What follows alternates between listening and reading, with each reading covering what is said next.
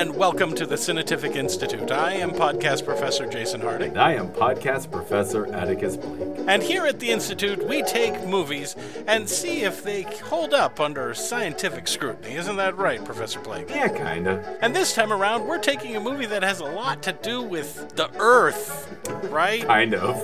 And stuff that goes on inside the Earth. And space. Yeah, kinda. So, like, space and the Earth and the creation of indestructible materials somehow, right? Yeah, because those totally exist. That's right, and lasers. And lasers, yes, lasers. Who doesn't love lasers? Sonic laser things, right? Because that's how that works, I guess. And somehow environmental suits that can withstand pressure that would squish you into a teeny tiny little grape-like thing. Right? Yes. We're doing that movie. The movie we're going to do, you probably haven't even heard of if you're young enough. It's a movie called The Core. 2006, I think. 2003. Yes, 2003. Ew. That's right. I was 22 years old. I wasn't. But before... Oh, God. I probably loved the movie then. Actually, I'm going to tell you the truth. I did love the movie then. It's a stupid, fun movie if you just don't pay attention to the science that's in it. Not science. But before we can do that, there's a little segment that we need to do called...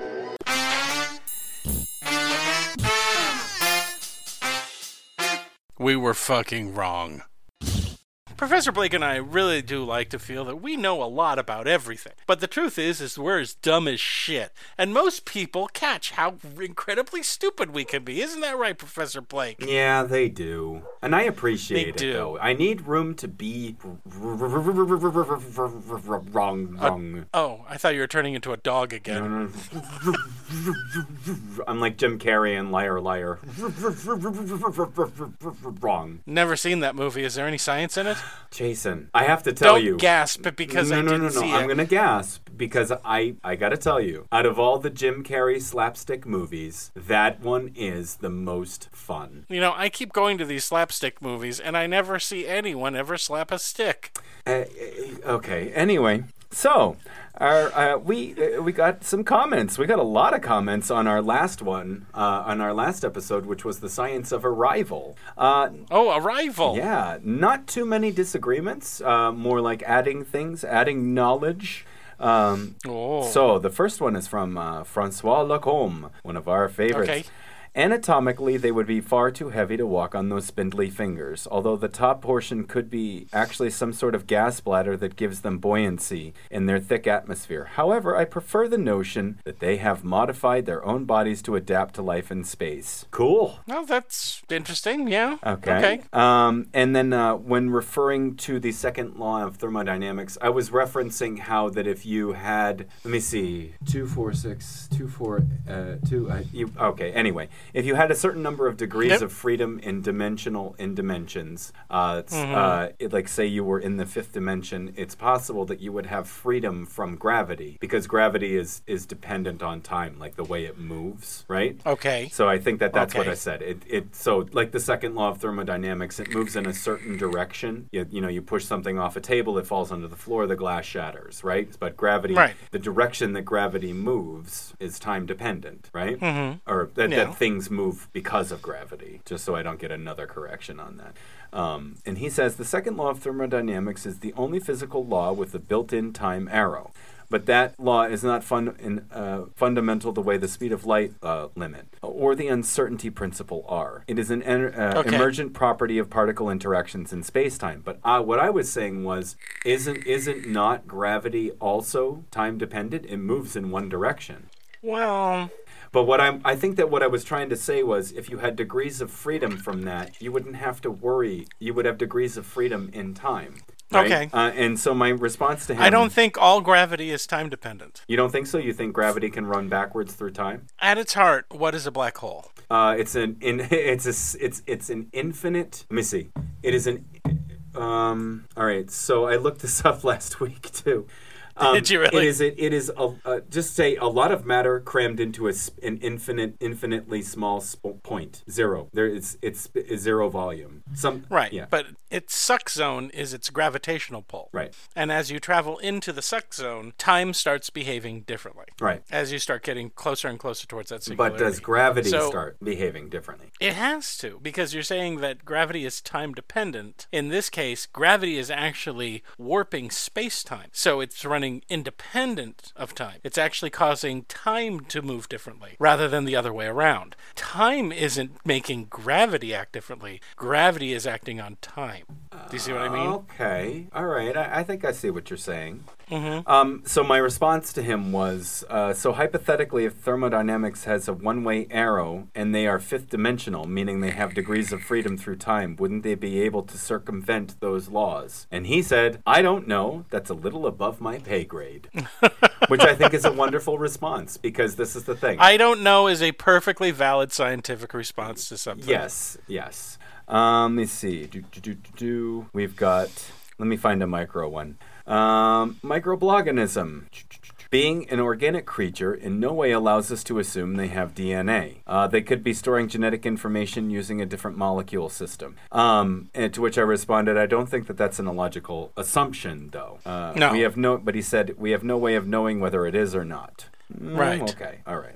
He also said, Hangul, the Korean writing system, is not a logographic writing system, but a featural alphabet. The Japanese one is only partially logographic, being a mixture of borrowed Chinese logograms and syllabic symbols. Okay, so you corrected me on that one, Mr. Sciencey guy that we love so much. Right. Okay, and we have a couple of new commenters.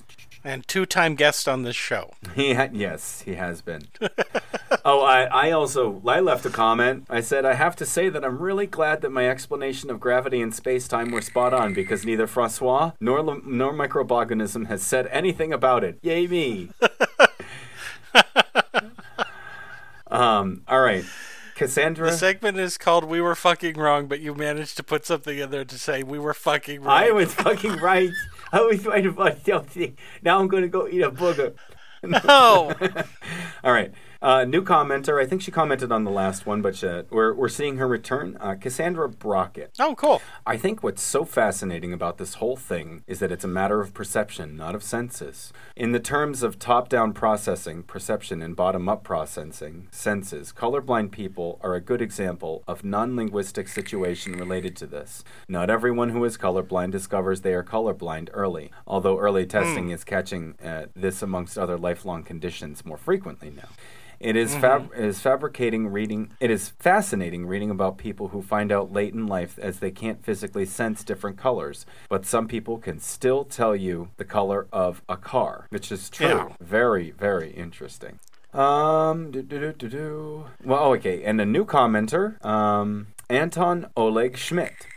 In languages due to regional variations, there are different lexemes with similar meaning. However, a 100% synonymity is impossible. Okay.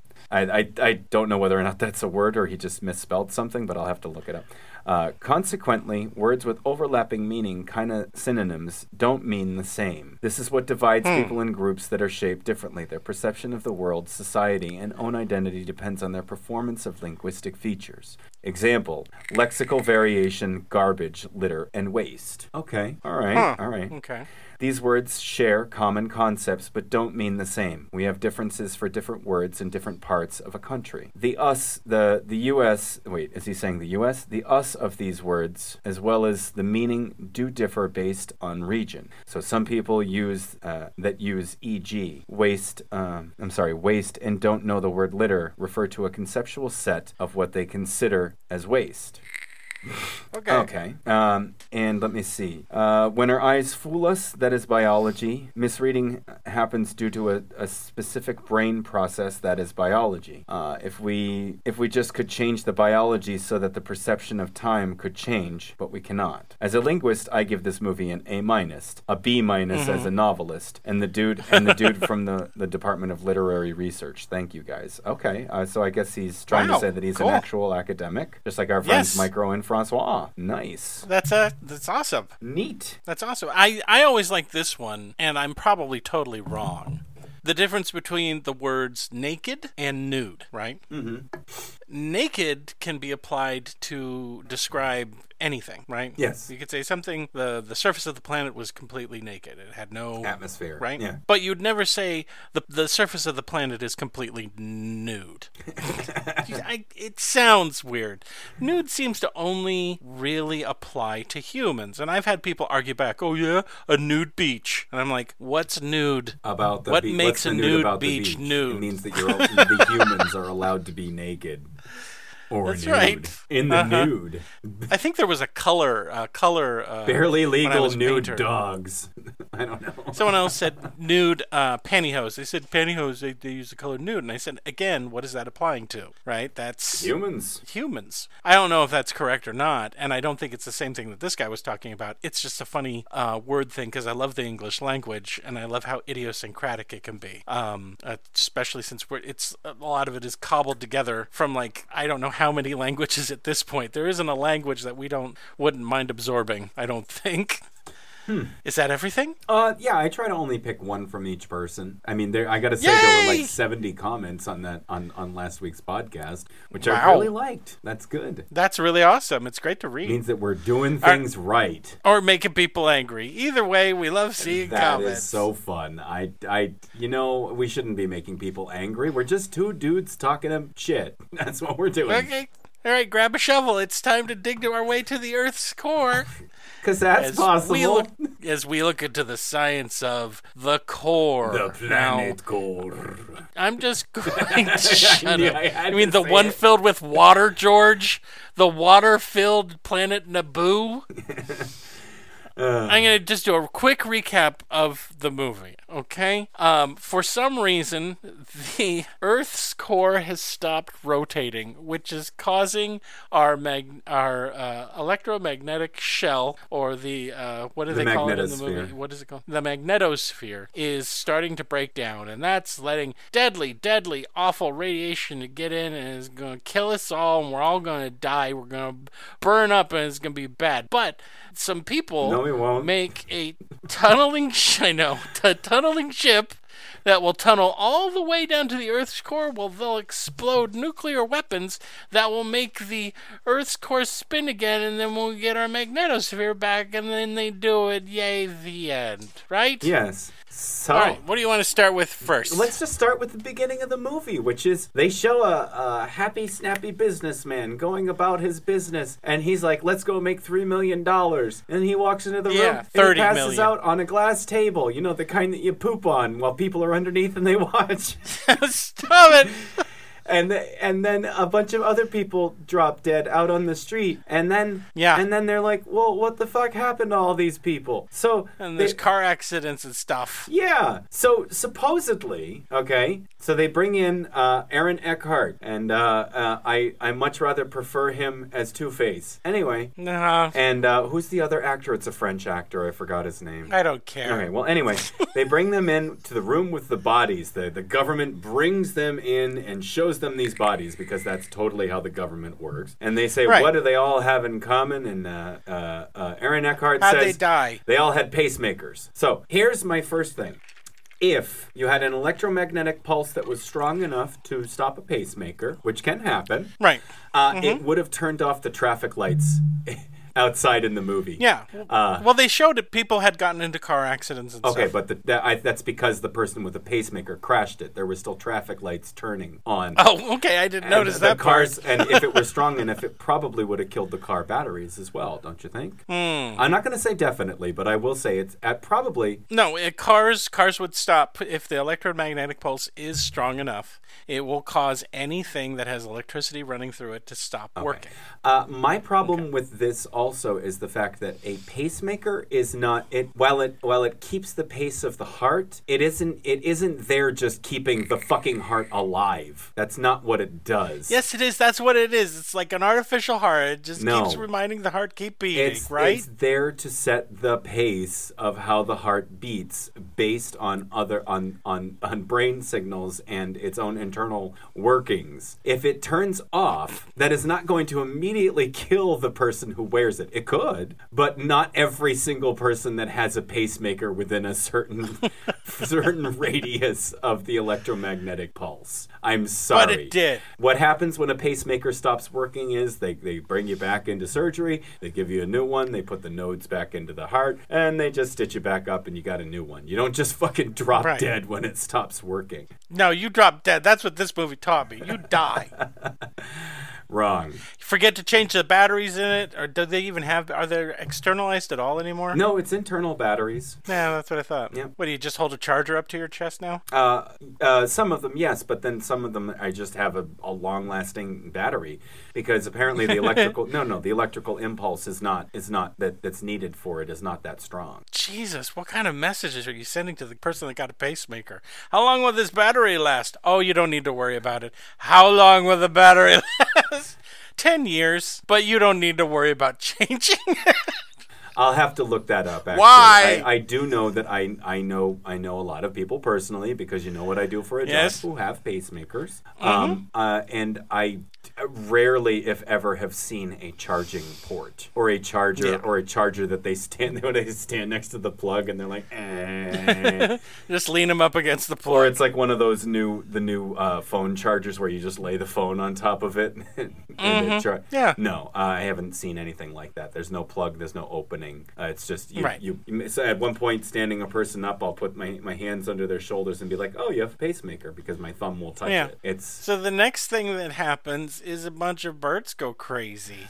So Jason, I gotta ask you because frankly, I didn't look it up. Birds don't only follow the magnetic field, do they? Okay, let's describe what happened in the movie first.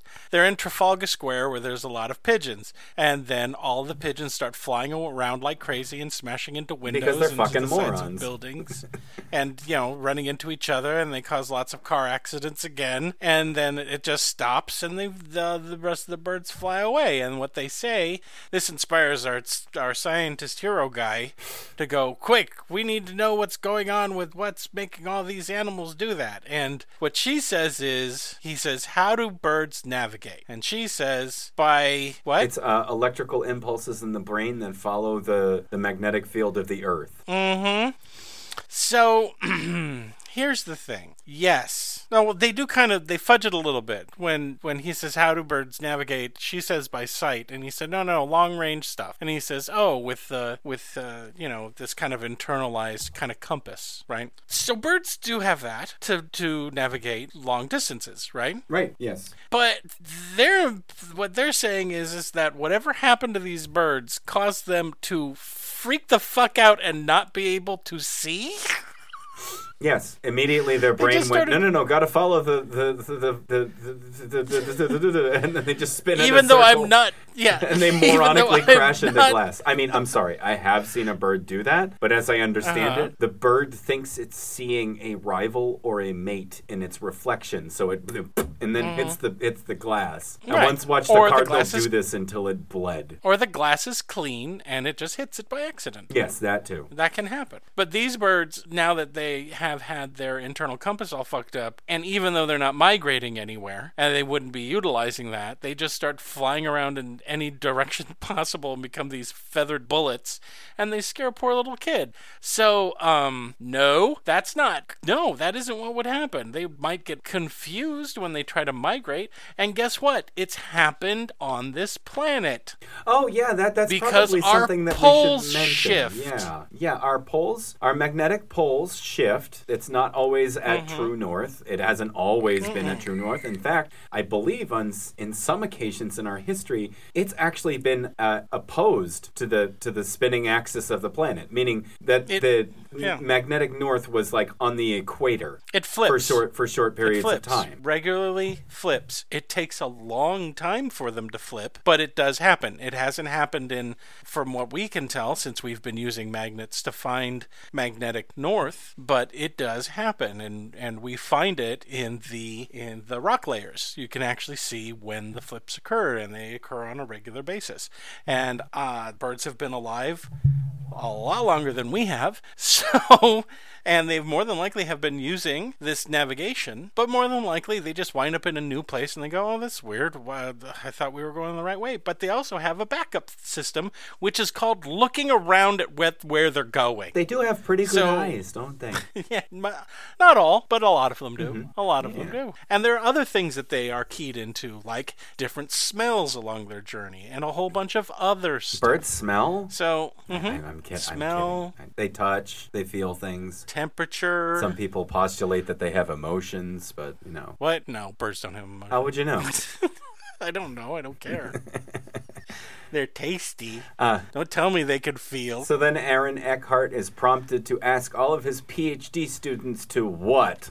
Start working on this project about correlating bird migration stuff and whale migration stuff and a whole bunch of animals, odd things that have been happening, and correlate it to what? The entire planet. The entire planet. And also what he works on. He's a geologist. Yeah. But he wants it all correlated, and he wants it all put together. And if they do it, what will he do, Steve? Did you just call me Steve? Oh, my God, did yes. I? Shit. I'm sorry. It's okay. It's okay. I get it. He gets 2 shows. To. He gets 2 shows. I get 1. I get it. God. I get it. Okay. But anyway, yes. He tells him, and it still pertains to science, he tells them he will hand them their PhDs. No, he said... He'll sign their doctorates. Yeah, he said they'll sign their doctorates and just give them to them, because that's how that works. They could be first-year PhD students, and he's just like, yeah, build me this model of the Earth, and I'll fucking give it a But if my hunch is right, we're all dead anyway, so it doesn't matter. That's not how that works. It's like 4 years, like minimum, like... But would he also pull all of these? Because he pulls, like he says, pull the kids from this department, pull the kids from this group. And we'll all put them together in one, and we're all going to study this right now. Hurry, fast, right? Mm-hmm. At least it's not just one guy doing it, right? Yes, that's true. He asks a lot of them to do it, but then he just says to these 3 specific students, I'll sign your PhDs, your doctorates. And they get, the female one wets her pants, and the other one goes, okay. And so he takes his findings and he goes to an asshole, some asshole, some scientist that's famous for something. What is he famous for? He's also a geologist, I guess. Is a world famous rich geologist, right? Well, this is the thing, Jason. Do you? Other than the fact that, like, say, Richard Dawkins had a TV show in England and he's made many publications on the subject, is evolutionary biology really that interesting to the general public? Well, documentaries, but I don't think that even Richard Dawkins... the specific study of evolutionary biology. Nah. Most people either they just don't, I don't believe in that, or they do and they just don't care to learn about it. I think it's okay, but we see a geologist coming out of a museum surrounded by reporters and people wanting autographs. Yeah, well, so he must have... You know what? I was told to tell you that he has a terrible wig, because you know who I watched this with. Yes, I know who you watched it with. And no, actually, I'm sorry. I noticed that he had a terrible wig first because I was taught to notice it. And then James agreed. It is a terrible wig. He gives him the findings and he says, you need to read it. He reads it. He goes, I don't know about this. And then he brushes him off. He brushes them off, but then he opens up a safe and takes out some mysterious folders, right? And then he calls NASA, because he can just do that. Yeah. He just call NASA. Now we need... Houston. Somebody's like, you've reached the front desk of National Aeronautics and Space. Like, does it actually work even that way? Remember, we have the space space shuttle thing. That's true. Anyway, he says something ominous first. He says, "Destiny has caught up with us." Yeah, we're not doing a movie review. Anyway. No, I know, but that pertains to a later scientific situation. So we see the space shuttle. Remember that, kids? We see the space shuttle, and it's coming in for a landing. Okay, I have to ask you, Jason. What I thought I saw was plasma trails coming out of the back of it. You did. Is it? I don't think I've ever seen anything like that on film. No. Okay. All right. Well, number one, the first thing we see is that it repositions itself, and it's got these little maneuvering thrusters that it actually has all over the ship. Yeah. And they look like they were coming out where they were coming out of. The only problem was we were in space, and we could hear them going off. And is there any sound in space? Yes, but we wouldn't be able to hear that. No. Yes, they are. Yes, there is. It's just you wouldn't be able to hear that. No, people have... No, Jason. It's just like when people say there's no gravity in space when you are away from the air. Yeah, okay. There is some sound. You wouldn't be able to hear it. The viewer, would not be able to hear it. That's what I'm trying to say. Mm-hmm. Anyway, it repositions itself. It comes in, and because of screwy stuff... What? I'm just making the altitude adjusters or whatever the fuck you call them. Because of screwy stuff, it's off. It's not landing where it's supposed to land. Instead, it's landing in Los Angeles. Oh no! And then it lands in a canal. My question was: is it that easy for the shuttle to be out of position? Like, I mean, I understand there have been accidents, like a lot of them with NASA, right? Well, I don't know. I mean, yeah. The Challenger, Apollo. But not like this. Yeah. But like this is literally where it's just an electromagnetic pulse sets them on course. Did you notice that they were on course first and then suddenly they were off? Like, did the electromagnetic pulse, if it messed with their systems, they would have been able to see that that the system was wrong. The ship itself was moved out of position. They didn't notice until they could see Los Angeles out their front window. No, yeah, but that's what I'm saying. The confusing part is the EMP knocks out their navigation system, but the shuttle was already on its way to where it was supposed to be. Actually, it was a failure in their ground tracking information. All right. And I don't know how the thing that's tracking it on the ground would make much of a difference as to, how it would change its trajectory as it was coming in. Mm-hmm. You would think it would only be a couple of adjustments and you would be good. Yeah. Right? But is it also that difficult to put them back on course? Like... Jesus Christ! Like, haven't we been working on this for quite a long time? It was out for a long time, and they didn't know until they saw L.A., and then they had to do all that stuff. Yeah, and then rather than crashing into Los Angeles, she's able to work out the mathematics, which I'm sorry, it is possible for a person to do this without a navigation system. We actually had to do it. With, was it Apollo 11? Here's the thing: the shuttle's position is managed by more than just one thing going wrong. There are several different components on board the shuttle. There are several things that track it as it's coming in. They would have known a long time ago. I think in the movie they said it was 130 miles off course, right?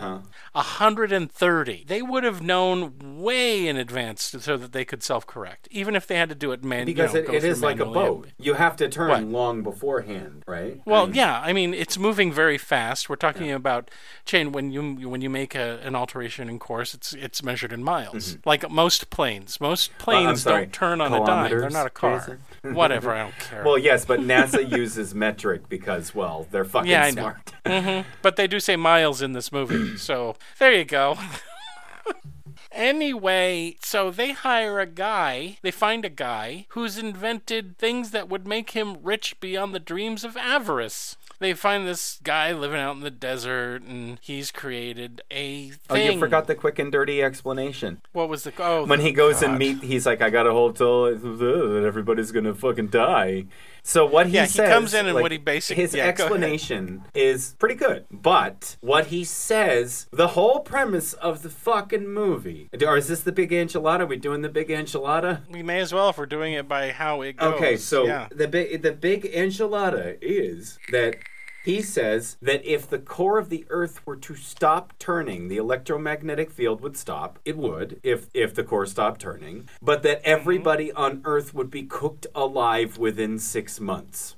Yeah, that's what Jason? he said. We'd lose our magnetosphere. It would stop protecting us from solar winds. They represent the solar winds as someone lighting the spray from a can of air freshener as it burns a peach. And is that what would happen, Jason? No, that is not what would happen. No, actually, we would, as I understand it, and this is the part I did do a little bit of research on. Instances of cancer, probably skin cancer, would go up a little bit. But what else do we have that protects us from that kind of stuff? Our atmosphere. The ozone layer, which is repaired. Uh-huh. Right, which has been repaired. Yeah, it's not like cosmic... Okay, the whole thing about cosmic radiation and microwave radiation coming in, some of it comes in, and as I understand it, in the past, we have lived with a weaker magnetic field where human beings, noticeably human, meaning like within the past million years or so, were exposed to these higher levels of cosmic radiation, and we're still here. In fact, I wouldn't be surprised if some of that actually caused changes in our evolution. But either way, what I'm saying is, it didn't fucking cook everything on the planet like forest fires and millions of lightning strikes per square mile, like he says, and burning the Golden Gate Bridge and birds going crazy. Yeah. So the entire premise of the movie is not true. But then after this not true thing that he tells everybody, what did we do, Jason?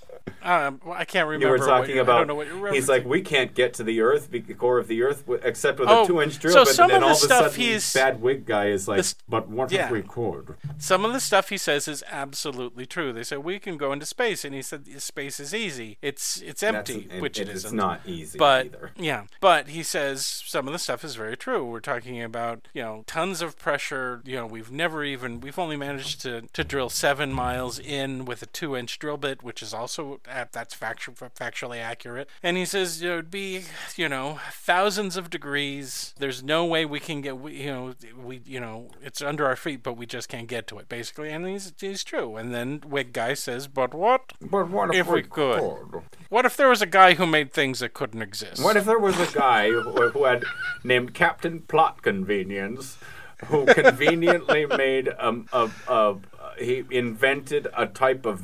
Is it a metal? I think it's a metal. Okay, so the first thing we see when we go visit this scientist is that he has this kind of like laser. He says it's a laser and a sonic device all in one, right?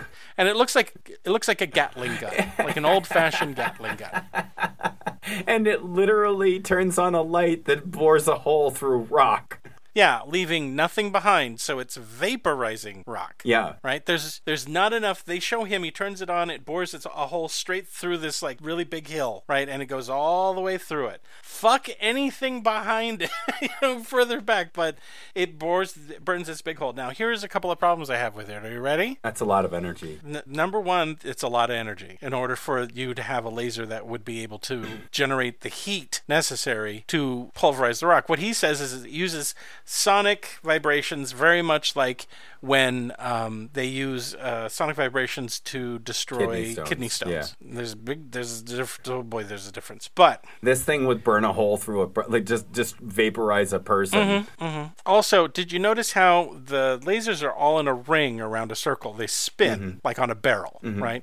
And at the edges of the barrel, right? Lasers usually tend to shoot. It's just a lightsaber. I mean, kinda. They tend to shoot straight out, right? So how come that hole had stuff in the middle that was gone? What was destroying the stuff in the middle when it should just be a ring cut into the side of the mountain? Yeah, but if you spin light, it actually curves the way you spin it. I can't say you couldn't even get through that. Yeah, no, but that thing, I swear that's what they mean. That instead of going in straight lines. Number one, there's no reason for it to... You remember Wanted when they throw the gun in a certain direction and the bullet curves I don't remember that movie fucking at all. Oh, I know a movie that we should be doing for this show. We haven't done anything about ballistics yet, and that's a perfect movie to fucking talk about. Yeah, if you flick your wrist a certain way, you can break all the laws of physics. So the laser thingy, okay, now we have very powerful lasers, but they can only be run for a fraction of a second, right? I don't know how powerful a laser they need in order for it to atomize stone, but that's what this thing does. It literally atomizes, it just basically creates a hole in the side of the mountain. Now, in order to do that, and with no dust, there's a little bit of dust, but not a whole lot. Yeah. Oh, right? Here's a question. What is the African American gentleman's specialty? I don't know. Is it chemistry? Because he's able to create unobtainium, which is the metal that they use that will protect them from the scalding, burning, molten magma when they go to the core. But also, he seems to know a lot about physics because he does things with optics and sonar. And well, remember, this tunneling machine is his baby. It's his life dream. Yeah. That's all so he knows everything he needs to know to build one. Right. Regardless of what field. He must have multiple PhDs. Because we get introduced to the next thing, unobtainium. Right. Which is what they call it in the movie. And they kind of wink at it. They know it's a joke, right? They know it's a joke. Unobtainium is a sci-fi thing. It's used in Avatar. Is it? Oh, I don't even remember. That's what the mining company's there for. They're there to extract unobtainium from the planet, whatever. Oh, moon, okay. I watched it once, and I hated that movie. I'm sorry. You don't apologize? You never listened to my review No, of it? I did. I listened to your review it, and I was like, wait, I still don't need to watch this movie again. No. I'm sorry. Everybody who thought this was amazing and beautiful and it's like that's like the Native American. No, it isn't. No, it fucking isn't. Now, remember, what he said was he slipped the crystals between the molecules? And now he I don't remember the description, but essentially it's like a metal where, okay, so it's not real, so it doesn't matter. It doesn't obey any laws of physics. Here's what he says it does. The more pressure and heat you apply to it, the stronger it becomes. That's not how that works. No, that's not how that works. And also, later in the movie, we see pressure and heat crush these things like beer cans. So I don't know how that works exactly. Oh my God, I never realized that. Yeah. It kills like one of the guys. It's like the main thing is that his part of the section it was compromised, crushed. Wasn't it though? Like some of the lava had gotten into inside. Oh, but it still wouldn't crush it. It would still retain its shape if it wouldn't did what crush he said it if it's exactly. But I mean it's all just plot contrivance to kill people basically towards the end of the movie. But I mean, can something that gets stronger under heat and pressure exist? I guess we'll have to ask our audience now, won't we? Yes, it can. It'll change its composition, and it does have an ultimate breaking point. But if you put anything under, here, let me ask you something. What happens to carbon when you place it under heat and pressure? Carbon? It turns into a diamond. Right. Well, not necessarily it's heat, actually, but I mean, yes. Yeah. It's heat and pressure, yeah. And so it actually changed its overall shape. So the idea that he has made something that actually becomes stronger under heat pressure, okay. I gotta say, though, diamonds are pretty brittle, though. Yeah, they're pretty brittle. How did he test it? He went to the core of the earth in a suit made of the stuff, and it didn't cave in. We'll get into the his suits. Fucking skull. We'll get into the suits in a second.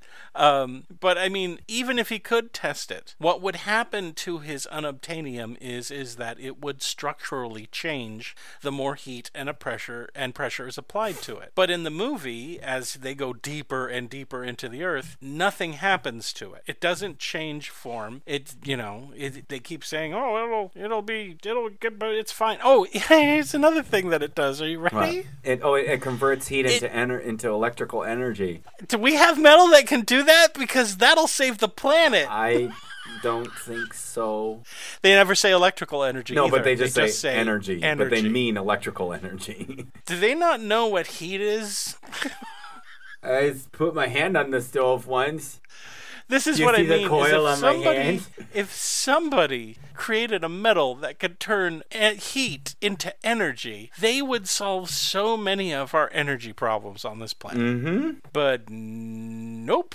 Well, I don't know if they would. I mean, you'd still have to heat the unobtainium in order to produce it. Maybe not. Maybe you're not even skipping a step. Because you'd still have to heat it. In order to heat it, you'd have to burn something or find a heat source, right? Well, it's not lossless. At least there's that. Yeah. Yeah. So about what about our little geeky, nerdy computer guy? Fuck Anything him. that? Well, no, he does blow a whistle into a phone and give somebody free long distance back when you had to worry about something like that. Right. By creating a whistle with a tone. piece of gum wrapper, and then whistles into the phone and gives him free long. No, just saying no. Can you control the entire internet even with unlimited resources of the government? Is that possible? No. Well, I mean, North Korea does. He says what he did. But that's just because they don't have internet. I don't know. I don't. The implication is that he has managed to hack into thousands of databases that utilize the net. Thousands and thousands of them. And what he said was he created an algorithm that would seek out specific words and then delete those words out of the internet. Now, if you did, here's some problems. I think right now, someone could probably create an algorithm that could spread across a network that would delete things that are related. It's smart enough to recognize, let's say, I didn't want anyone to mention blueberry pie, right?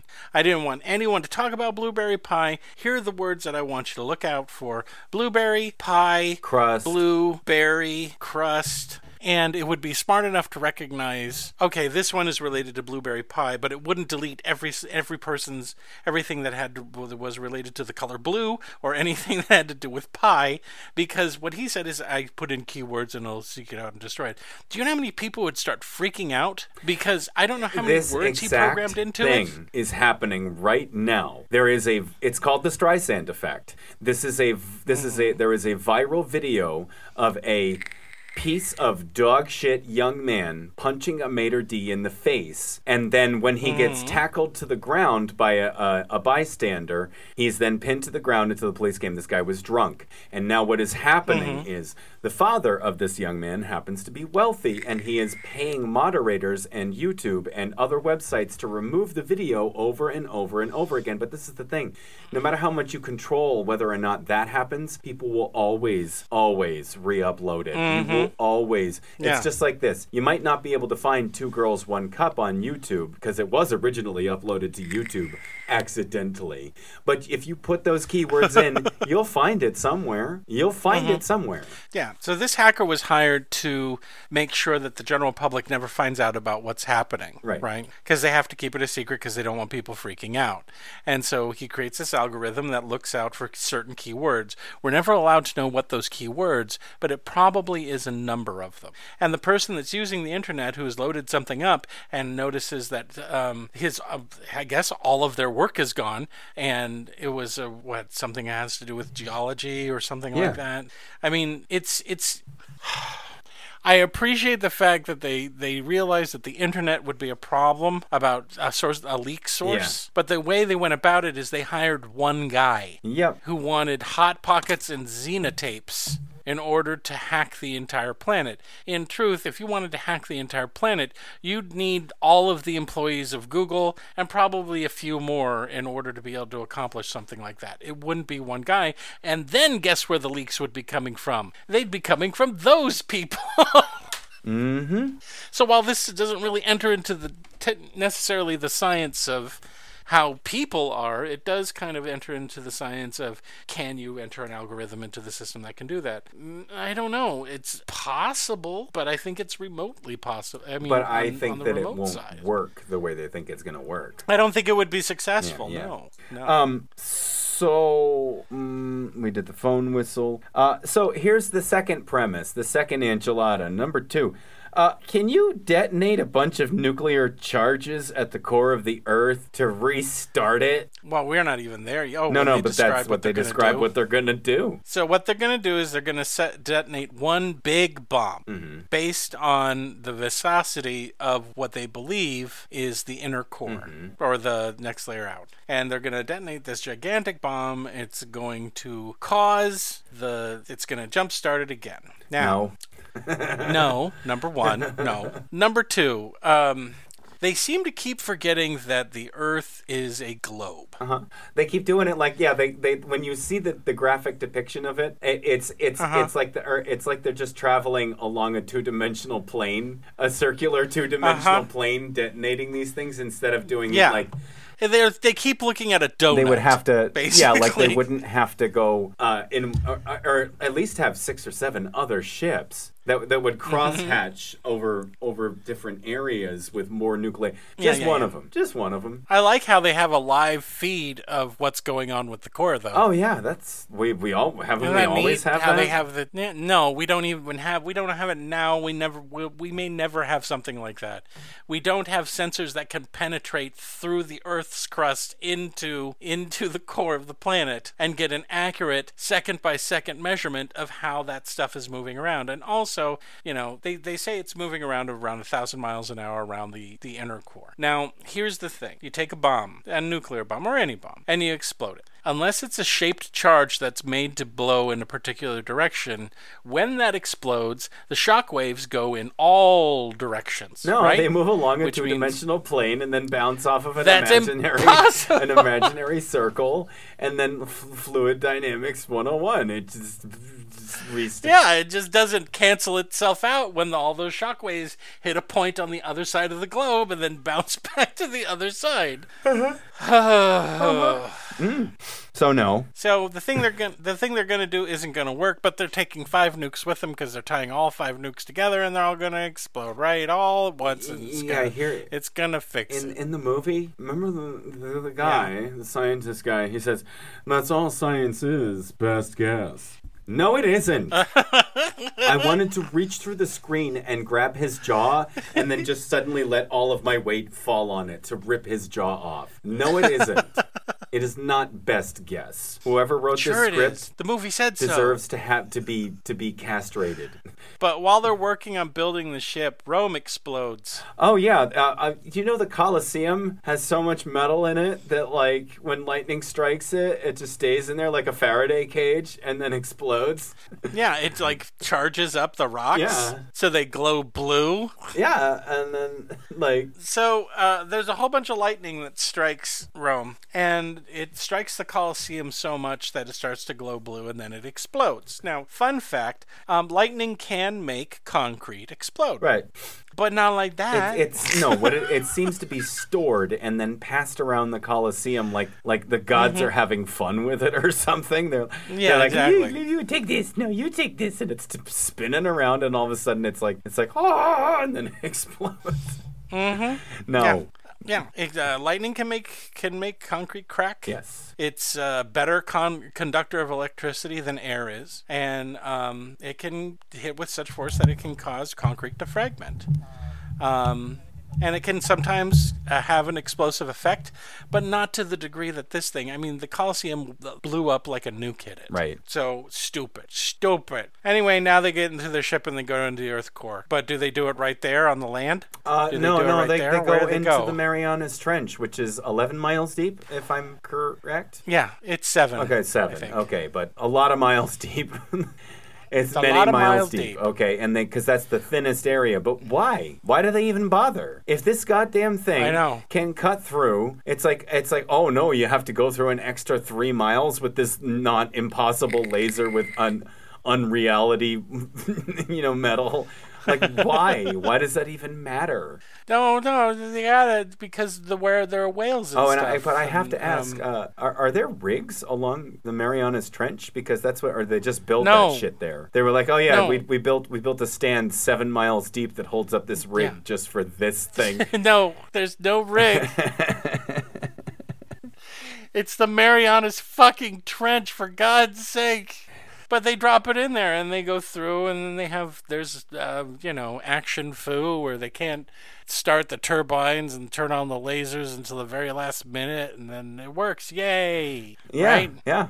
So now they're tunneling through the Earth's core. Well, no, through the Earth's crust first. Oh, okay, through the Earth's crust. Jason, what? When you're digging through the crust and there's no heat to power the electrical ship, like, What's powering the ship? Oh, I forgot. No, they never tell you. Right. They don't. No, they I don't do. Think they tell you. It's a throwaway. It's a throwaway line. Is it nuclear? It's powered by a nuclear reactor. Is it really? Yep. Remember, at the end of the movie, they have to get more. They have to make the last bomb more powerful than the other ones, so they steal rods from the nuclear reactor. Okay. If your brain was dead by the end of the movie, it's perfectly fine if you don't remember. But yeah, that's one of the things they had to do. So let's get back into how we generate electricity with a nuclear reactor. Well, I mean, as far as how the nuclear reactor works, if the premise of the other things were accurate, then, I mean, that part I'm not going to question at all, because it just turns a turbine. Why? Because a nuclear reactor on a submarine it does what a nuclear reactor does. Generates heat, it turns a turbine, and then turns the... Do you know why it works on a submarine? I mean... Or in space? Why? Because you can keep them cool. Oh. You have to have a... Yes, but they have liquid nitrogen. nitrogen. You have to be able to control... Liquid nitrogen doesn't work when you're using it as a... You have to have, number one, you have to have some sort of fluid that can be turned into steam that turns the turbine that generates the electricity. But you also have to have something that regulates the temperature of the fuel rods, or they go into meltdown, and then they melt through the ship. They go all Chernobyl. Yes, okay. Right, they go all Chernobyl. So this ship isn't big enough to harness or hold a nuclear reactor pile or a deep pile on that ship, because in order to have that, you also have to have control rods that can stop the nuclear reactor reaction instantaneously, and I don't think they have that. Those things are usually huge. If anyone's seen a nuclear reactor or seen pictures of it or watched Chernobyl, you know how big these fucking things are. And to say that we've compacted it down even to the size of this really long train, which is what it looks like. It looks like a big worm, basically. Really, I mean, we're already at a point where science doesn't matter anymore. They said nuclear reactor because they wanted nuclear reactor, because they said, yeah, it runs on diesel. None of it makes sense. Okay. It's dumb. There's no way they would have been able to maintain the engine's temperature without it melting through the ship. Absolutely. Because they're going to somewhere even hotter. Right? Okay. All right. Well, thank you for explaining that to me, Jason. I did not know that. No problem. I like it. So, would there be giant geodes near the core of the planet? I don't know. We don't know that. They just made that up to have a plot contrivance. So they crashed through a geode. They burn into it, right? They burn into a geode. And it's hollow inside, right? You guys have cracked open geodes, I'm sure, and you've seen that it has all the crystalline stuff on the inside. And pretty stuff. Yeah. Right. They're now in the outer core, right? When they hit this thing. I don't even want to know how many pounds of pressure per square inch that is, right? And they act like there's just air inside that thing. It's like empty. It's like a void. Like, here's something that has never been... Now, maybe it would be filled with gases, maybe. But it's so big, and it's at such a pressure that I would think that if they managed to crack into it, the entire structure would have fallen apart. Immediately, right? Which it does inevitably. Yeah, immediately. But it would have done it immediately. Hey, Jason. Yeah, but go. They have MRI cameras on the ship that show them the outside? Yeah. Well, I'm okay. What? Yeah, it's an MRI camera. You know how MRIs work, right? Well, I do now, but I just can't see that happening in real time constantly. Like just a camera where you just point it like at it's something. A window, right? You just go, yes, there it is. What is blank space here? I don't understand. Remember, he had to program what he thought they would find. And they're like, I know that we can't go through anything that's black, but what about, they look on their screen and say, what does static mean? And he's like, oh, that means I don't know what it is. And then they crash into the geode. Yeah. And one of the crystals gets stuck in its like turbine thing, and they've got to get out. Yeah, here's a dumb thing that's really just a dumb thing. They're using like a arc welder or something to cut through it. And they have axes on the fucking ship. Why aren't there four guys hacking at this thing with an axe instead of standing there going, oh, we need Aaron Eckhart's oxygen to make this... Oh, it's working well now. I'm like... Okay, well, that's just stupidity.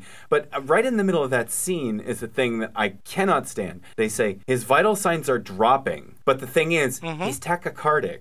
His heart is beating extremely fast, which is something that would, happen, but they're not dropping. It's not like it's not like his heart is stopping and he's like, and then passing out. It's going, Anyway. You didn't describe what happened in the movie, so people are like, what is he talking about? It doesn't matter.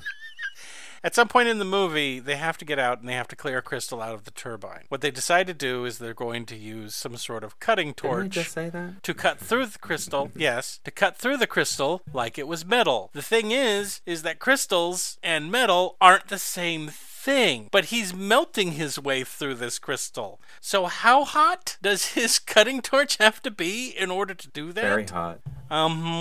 So then he starts running out of oxygen to power the heat, the flame, and Aaron Eckhart connects his oxygen to the thing, which would have sucked it dry almost immediately. But then he starts going into tachycardia, like you said. But then they said no, But we overlooked the biggest thing, right? They're in the inner core. Temperature. Fuck if I know. I mean, Jesus Christ. Let's just throw a number, 5,000 degrees Celsius. Oh, let's just throw 5,000 degrees Celsius. Why not?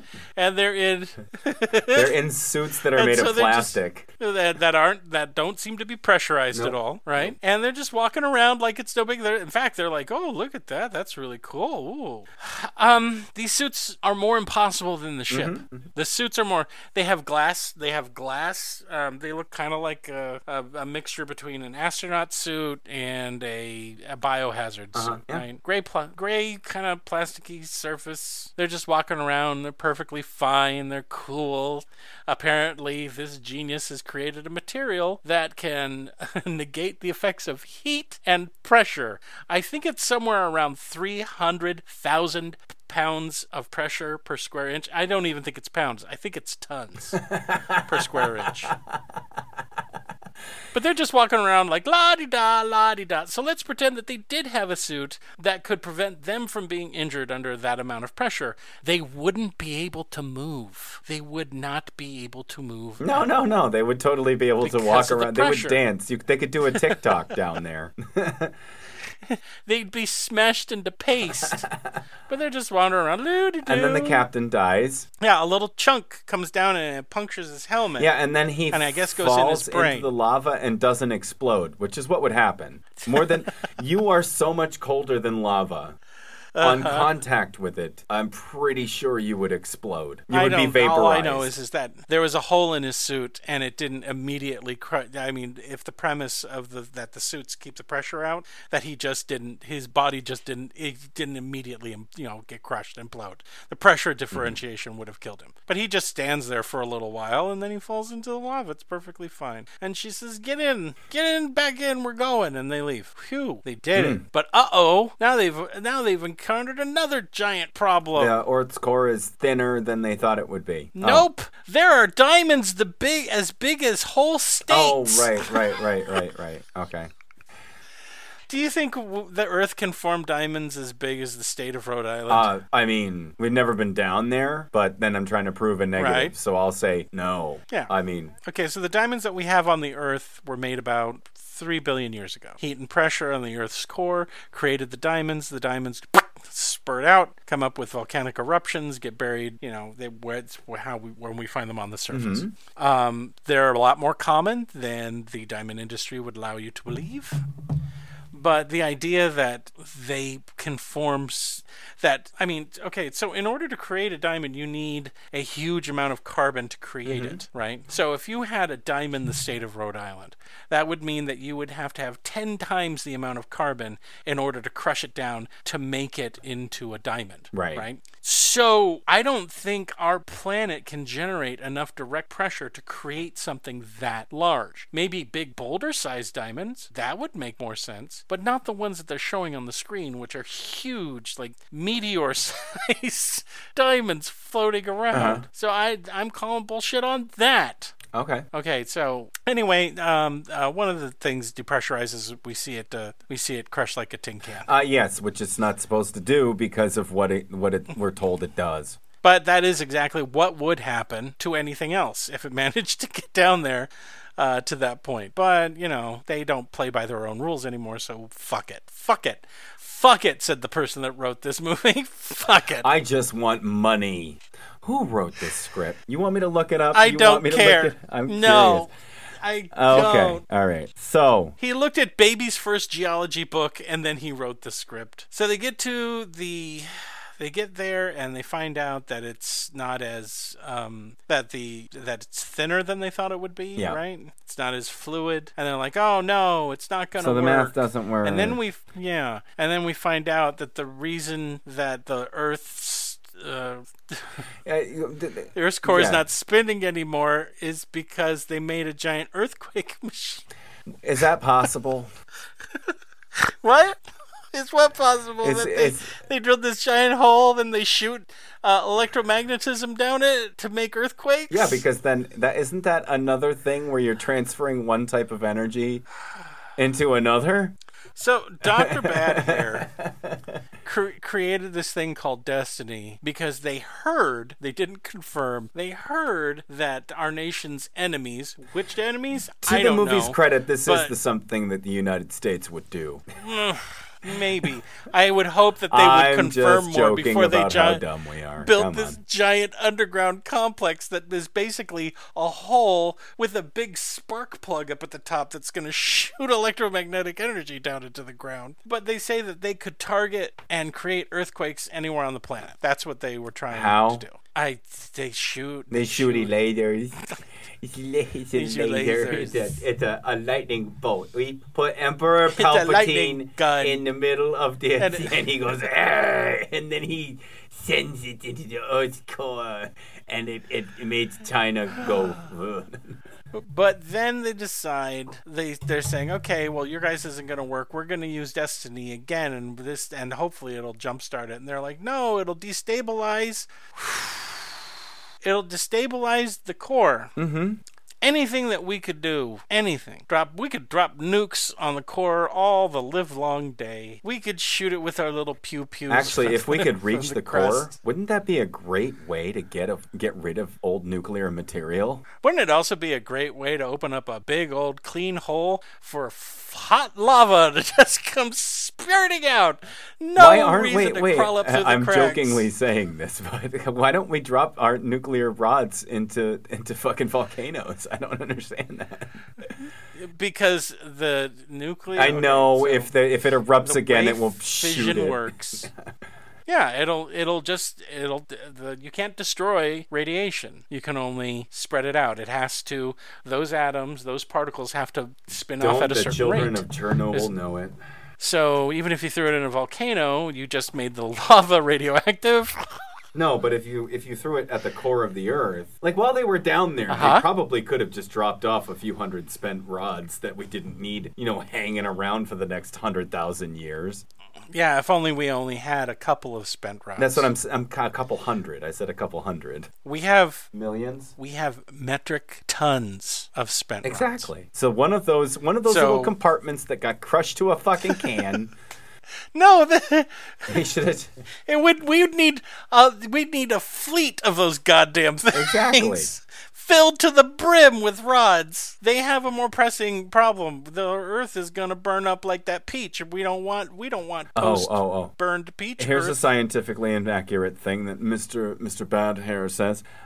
He says an electric shock can stop a heart. It can also restart one. No, that's not how that works. No, it can't. You don't use those on a heart that's stopped. No, you pump. It's to defibrillate. That's why it's called a defibrillator. And when Aaron Eckhart was in tachycardia, you could have defibrillated him to reset his heart so that it would pump normally.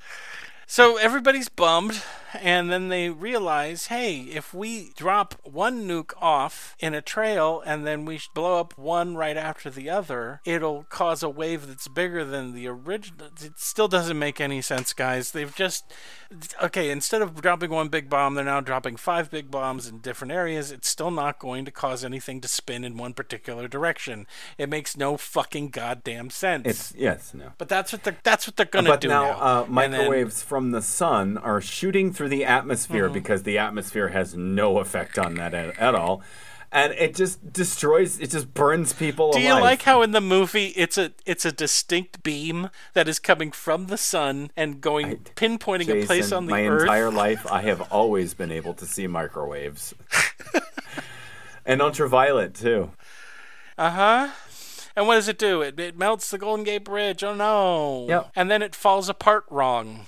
So when they melt through the Golden Gate Bridge, the two towers that are standing upright, because it's a suspension bridge, bow towards the platform that has been gone. No, they would probably bow away, wouldn't they? Yeah, because remember, the anchor points for both sides of the bridge are on either side of the land, and it's pulling in the other direction. So they would actually bow the other direction, and the rest of the suspension bridge should be okay. Wait, so everybody near the middle that was still on the part suspended by the anchor point would be trebucheted back into either Auckland or San Francisco? Auckland. No, I said Auckland. I meant Oakland. The Golden Gate Bridge connects Marin County to San Francisco. All right, I'm sorry. The Bay Bridge connects Oakland to San Francisco. Anyway, I think we went over this like 5 years ago, and I forgot. Probably. But either way, the whole point is that they would be trebucheted. That's a pretty high suspension. It's strong. That's a high tension wire that's holding this. Yeah, and those microwaves went through all of our atmospheres because you can see it burning a hole in the atmosphere. Oh, too. Yeah. Dangerous. So they do it. They blow up the things. The impossible thing happens that can't possibly happen.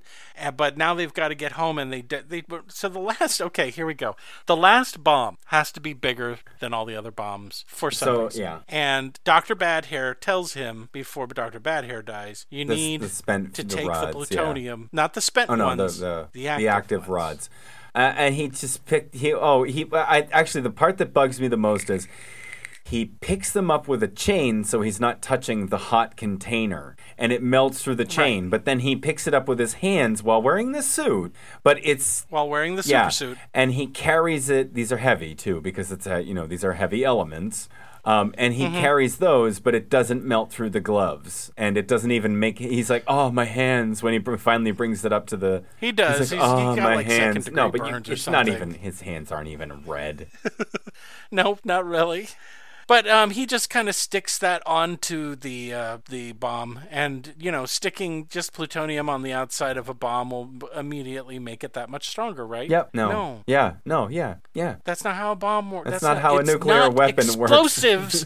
It's fucking plutonium. So I need the 1.21 gigawatts of electricity.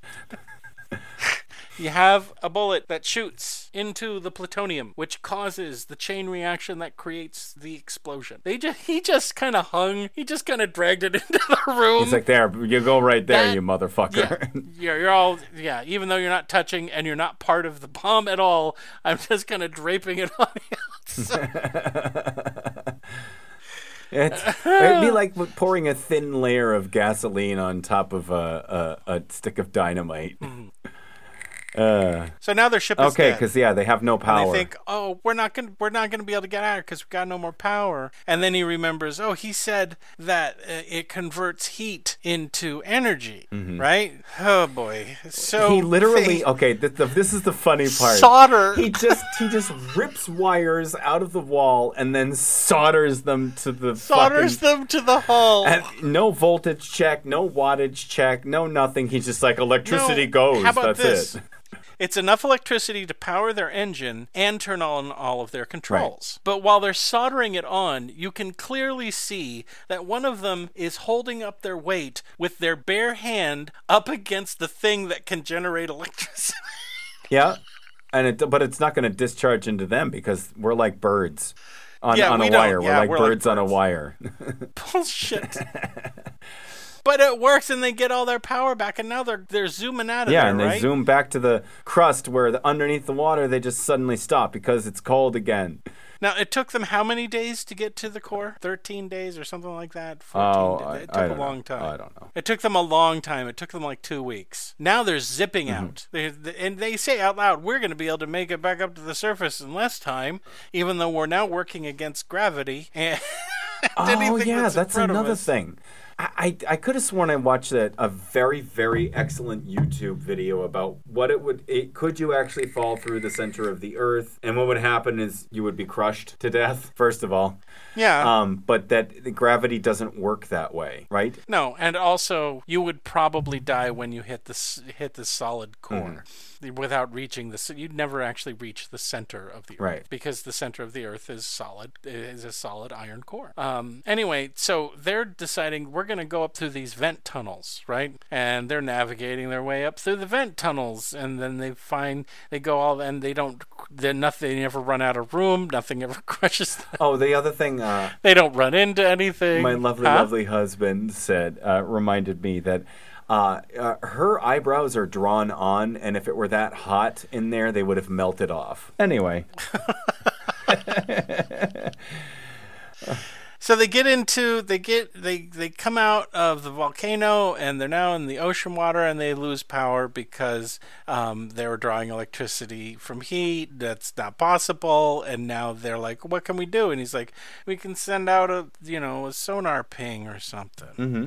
Yeah. And then they use the sonar ping to attract whales. Okay. Because in the beginning, we saw that whales were attracted to the ship for some reason, and now the whales are all sorts of whales, not just humpback whales, but like killer whales. And yeah, because all whales respond to the same thing. You just put your neck to the mic and go like that, and then like Dory, and then they just come, and then they get found. Hooray! And I'm not even going to talk about. Okay, so the very last scene of this film is that they're like, it's too bad no one will never know that we saved the world. And then the hacker guy goes into a cafe called Cyber Cafe. Well, remember it's 2003. I don't care. That was we called them cyber cafes. Is a new thing, right? That's like calling your restaurant. You know what? I kind of want to do that now, because this is the thing. There are so many small chain restaurants that are being closed down in the area. I could easily just build it. I just need to buy this property. And what are you going to name the restaurant? Restaurant. What do you make here? Food. It's just called food. I don't think food, chicken. I don't think you can legally call your restaurant. Dog food. He sits down with a 2003 laptop. Yeah. And uploads to the whole internet. It uploads instantaneously to the entire internet. It's Everybody like else's screens all of a sudden. It's like now speeds that he's doing this at. And then the end. Yeah. So, Addie, what grade are you going to give this piece of shit? An F. Apply yourself. I am expelling it. I have never been hit so hard. Aside from some real basic, you could probably pick this up from the internet stuff about what the Earth looks like underneath the Earth's crust, and that we need a magnetosphere. Everything else the whole premise is bullshit. Mm-hmm. If the premise was we've got to get the Earth to spin again so the magnetosphere will come back because we don't want too many people to get skin cancer, that's not a pressing problem. They should have stopped writing the script as soon as they saw how stupid it was. But they didn't. Mm-hmm. I'm expelling it. You're giving an F. Fuck you. But it's also still a kind of fun movie to watch. Yes. It's a real dumb movie. Oh, Man of Steel. Anyway. That is not fun to watch at all. I'm just trying to hurt my friend's heart. That's right, you are. He's gonna because he has a you. pacemaker, his heart's gonna go, and then it's just gonna drop dead on the floor. Superman Returns was fantastic. Anyway. I'm sorry, Jason. I actually just believe that. You just don't want this to get on the air, do you? Anyway. So that's it. Big surprise, guys. There was literally almost no science in this fucking thing. I mean, other than the fact that the actors had to follow rules that we've discovered by science, like if they walk on the floor, they're not going to float away because gravity keeps pulling them to the center of the earth. Right. They have to breathe air. Yeah. They're children. They were born of other humans. Hey, Professor Blake, we got to do this again. I think it's your choice this time because I chose the core. I can't think of anything. You know what? Let's do it. Fuck it. We came up with it in this one. We're going to do it now. The next time at the Cinetific Institute, the movie that we're going to dissect is that wonderful, hey, isn't being an assassin fun movie, Wanted? Where we're going to learn about basic physics and ballistics. We've never covered those topics before. Martial artists, some martial arts, some, a Was little there bit. any real martial arts in that movie? This is probably one of the first movies where they tried to do Americanize a thing that the Japanese and Chinese have been doing called gun fu. This was before John Wick, mind you. Wick was... But John Wick isn't performing he is performing gun fu. There are some Chow Yun-Fat movies where he performs gun fu just for fun. But the most famous ones would be the John Wick films. It's gun fu. Mm-hmm. But what they're doing in Wanted is not. No, it's gun magic. It's gun magic. It's about a guy who goes to the Hogwarts school of gun magicry, firearms, and assassination. And Morgan Freeman. And remember, everybody, if there's more science you want to add to this, or if we got something fucking wrong, then please leave a comment on our SoundCloud on this audio. Or podcast. Just leave your grade for the movie. I mean, or anything. Just leave your comment. Just leave your grade for the movie. Jesus. So from everyone here at the Cinetific Institute, this has been Podcast Professor Jason And this has been Podcast Professor Atticus Blake. And remember, here at the Cinetific Institute, we put the science in Never gonna get it right. In fiction. One day you will. I actually literally forget it every time. Now take back what you said about Superman Returns. Man of Steel was so good. I jerked off through the whole You're thing. a dead man. You're dead. Jason said I was dead, and Steve said I was dead too.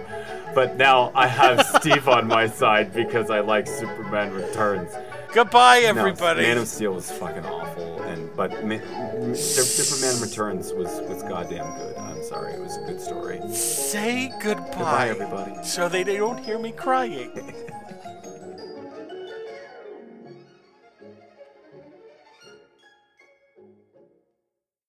Cinetific is a Let Me Listen podcast production with Jason Harding and Atticus Blake.